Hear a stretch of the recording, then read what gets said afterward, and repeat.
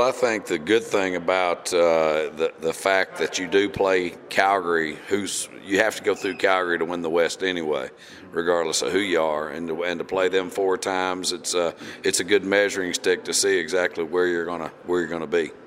Well, Levi Mitchell listed as questionable for this game. How much does that come into your preparation, knowing you might see Jake Maier either to start or to finish this game? Yeah, I mean they're both going to be very well prepared. You know, they do an excellent job with their quarterbacks, and they do an excellent job with their offense. So regardless of which one we get, we've got to be prepared for both. You saw improvement from game 1 to game 2. Talk about keeping that going to get to where you want to be as a team. Well, again, you play every game to win the game, but you've got to look at every game individually and take the good with the bad and find out what things that you need to improve upon. And certainly we played a little bit better, second game than we did the first, but again, not good enough to win the game, and that's the only goal that we have is to win.